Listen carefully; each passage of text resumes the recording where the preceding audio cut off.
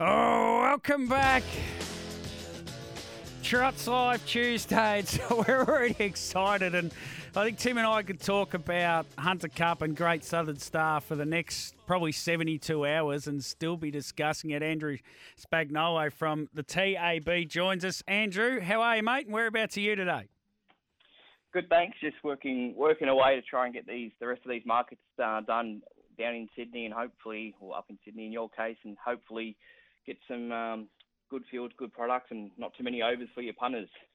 Well, we're dead against you because we're trying to pick the eyes out of it. So it's a battle royale that's happened since two blokes started betting on probably two flies crawling up a wall might have been a cave wall in about 500 years ago. But now, right, first and foremost, mate, I would say in my mind we run a Hunter Cup 100 times and Leap to Fame would win it from gate 5 or 6, maybe half the time, 50 times of the 100.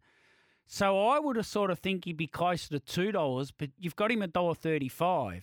So straight away I think he's unders, but then it's hard to find who to back to beat him, if that makes sense. The last part makes sense. The first part, I would say perhaps you wouldn't need to run it that many times. I think he'll win this race 9 times out of 10 for the reason you stated at the end. Just a bit of a question mark on where the others are up to, particularly in this case Catch a Wave. Given that the gun draw, he really does hold the key to the race in every way. And if he turns up, and when I say if he turns up, he's a very consistent horse. But if he brings his best, he will give Leap to Fame something to beat. That's for sure. Andrew, Tim O'Connor here, mate. Great to have you on again. My thoughts were that Leap to Fame would drift by start time and the money would probably come for Catch a Wave. What do you like at forecasting these things, and do you agree with me that the people will sort of look elsewhere away from the $1.35 favourite and potentially that money will come for Catch a Wave? At the moment, looking at the book, I actually couldn't tell you for certain which way I believe it'll go.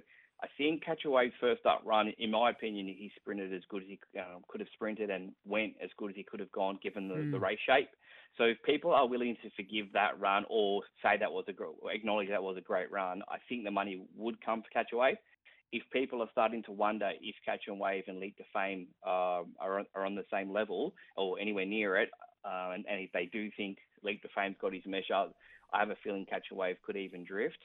I think the sticking point is the Eureka, particularly given it was run over a bit of a distance, and Leap to Fame, despite not winning the race, was far superior on that night to what we saw Catch a Wave do. And if that's the chain of thought punters take, we could actually see, as crazy as it sounds, Leap to Fame firm and Catch a Wave drift. The interesting runner and the one that you think wouldn't have too much issue with the trip is Don't Stop Dreaming. He was a tricky horse to price. Nothing wrong with his run first up. In fact, it was a terrific first up effort. But the draw does make it sticky, particularly if Leap to Fame gets the top, which, in my opinion, unfortunately, for the race as a spectacle, I think is a big chance of doing. I think I agree with it. Just one more from me, Toby. Have you taken any significant early bets yet, Andrew, on the Hunter Cup? On the Hunter Cup itself, we haven't. Whether or not punters are still sort of digesting what comes of the draw, I don't know. I can tell you Leap to Fame in the pre-nom and in this case all-in book, he is the worst way and was fairly popular. And when I say fairly popular, he's a lot more popular, it appears, on the futures in New South Wales and Queensland, because he seems to have a roadmap where he's destined to race there a bit more frequently, whereas there's a little bit of unknown with the Victorian features. So I think that helped us not lay him as heavy as we have in the past. But that said, he's clearly the worst way, and Catch a Wave is also a second worst way. So he has had admirers, despite perhaps not winning a feature of late. I've just checked the Oxford Dictionary, and there's a new word being added called encipherism, and it means when a horse beats Leap to Fame after he sits parked. And I'm just wondering which horse is going to have encipherism on Saturday night, Andrew.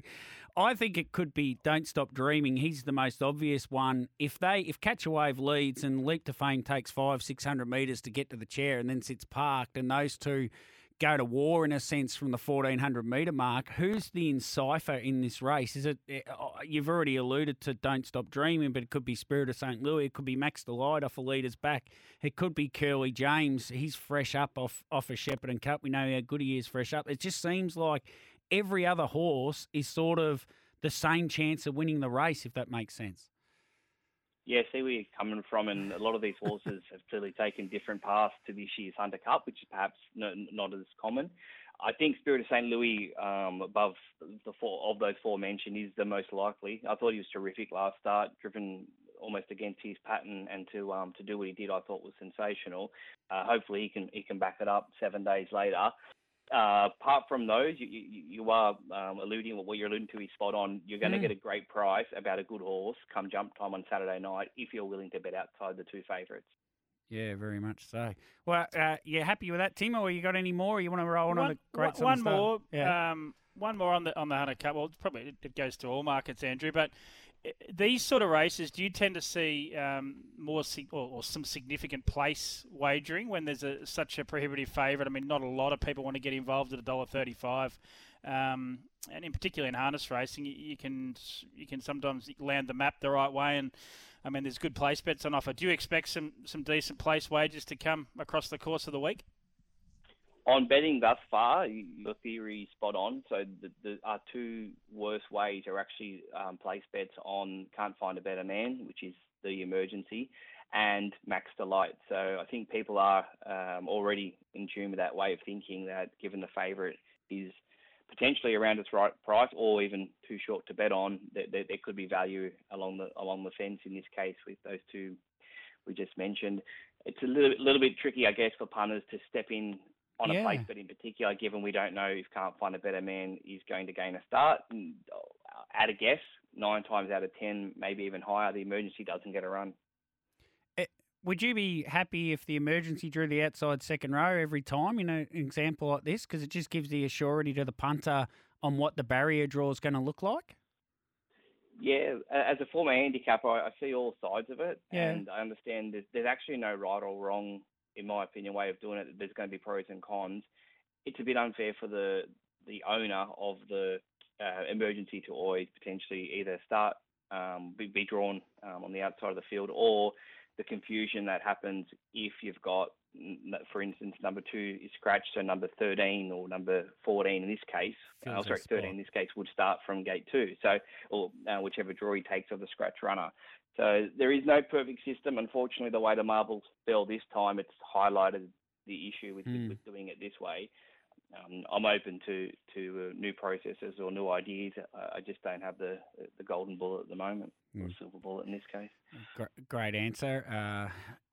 Yeah, I sat on the fence. You got to sit on the fence sometimes. Well played, Andrew. Great Southern Star is intriguing, and I think, well, Tim and I were talking about the second heat more than the first heat, and RC Phoenix led in a Maori Mile and went 153.8. If he repeats that, what has Just Believe got to do in a heat of a Great Southern Star? He's got to come from the second row and run his last mile in 152.5 to beat RC Phoenix. $6 RC Phoenix. I might have to quit my role as a race day judge and open an account, Andrew. It's definitely one that I probably overlooked. He's been a bit of a bugbearer of mine. I seem to be on the wrong side of him when I price him. When I price him too short, there's not much interest. But when I price him too long, punters don't miss. And he's the talking point of the two heats. He's a clear, of those in the market anyway, he's a clear firmer, and he is our worst way of any runner under $10. So punters are definitely aligned to your way of thinking. I'm not so certain that the math's that clear early, and the reason being, you've got a few other horses that almost have to try their hand to qualify, the likes of Queen Leader, I'm Ready, Chair, Olivici, that they've proven in the past they're willing to go forward. However, given the numbers you just quoted, Just Believe, Harry, as he's affectionately known, will have to be on his game in both the heat and the final if he's to take out this year's Great Southern Star. And unfortunately for Harry, fortunately for race fans, both the heat and finals are now going to be great clashes. I've got Chris Sinasio on later in the show, so I might be able to help you out a bit there, Andrew. Tim, you want to elaborate on that? Yeah, well, interested in how you could you talk us through the process of pricing a race like this, Andrew? Obviously, it's unique in harness racing, of course. The two heats, and then these horses, the qualifiers, have got to back up a couple of hours later in the final. And you've obviously also put up an all-in market, so you've got two heat markets and an all-in market. I think Just Believes $1.50 to win the final and $1.30 to win the heat. Talk us through the process and how difficult it is to price a race like this. This series in particular, the Great Southern Star, is an exception to almost all pricing. You've got to price it on either the assumption the favourite will be better for the heat run and perhaps spot on in the final, which means at times we may see a lack of tempo. What we've seen at Harry, it just does appear to be next level, and I have a feeling the price clearly at this stage might be too short, but I can't see him drifting that much either, because he really has gone to a level that the rest of these don't appear to be on. And does that lead itself to a chance that there's a hand up in the run? It may look silly, but as you touched on, they do have to race 2 hours later. If RC cops a lot of heat early, if he is deleted, does he consider taking a sit for those reasons? So I probably, in all honesty, perhaps went up short, not factoring the heat versus final situation, meaning that as we touched on, things could go against him in the heat, but he may still prove too good in the final. So perhaps $1.50 come jump time. I can't see it getting much longer than that, given what we're seeing on the racetrack at present. Andrew, thanks so much for joining us. Got a clearer commitment here, mate. We'll do it all again next week with you, and we'll be turning our attention to the Cranbourne Cup then, hopefully. Sounds good, guys. Talk then. There's Andrew Thanks, Spagnolo. Tim, we'll clear a commitment. We'll come back, and I want a $100 spend from you for both the Great Southern Star and the Hunter Cup.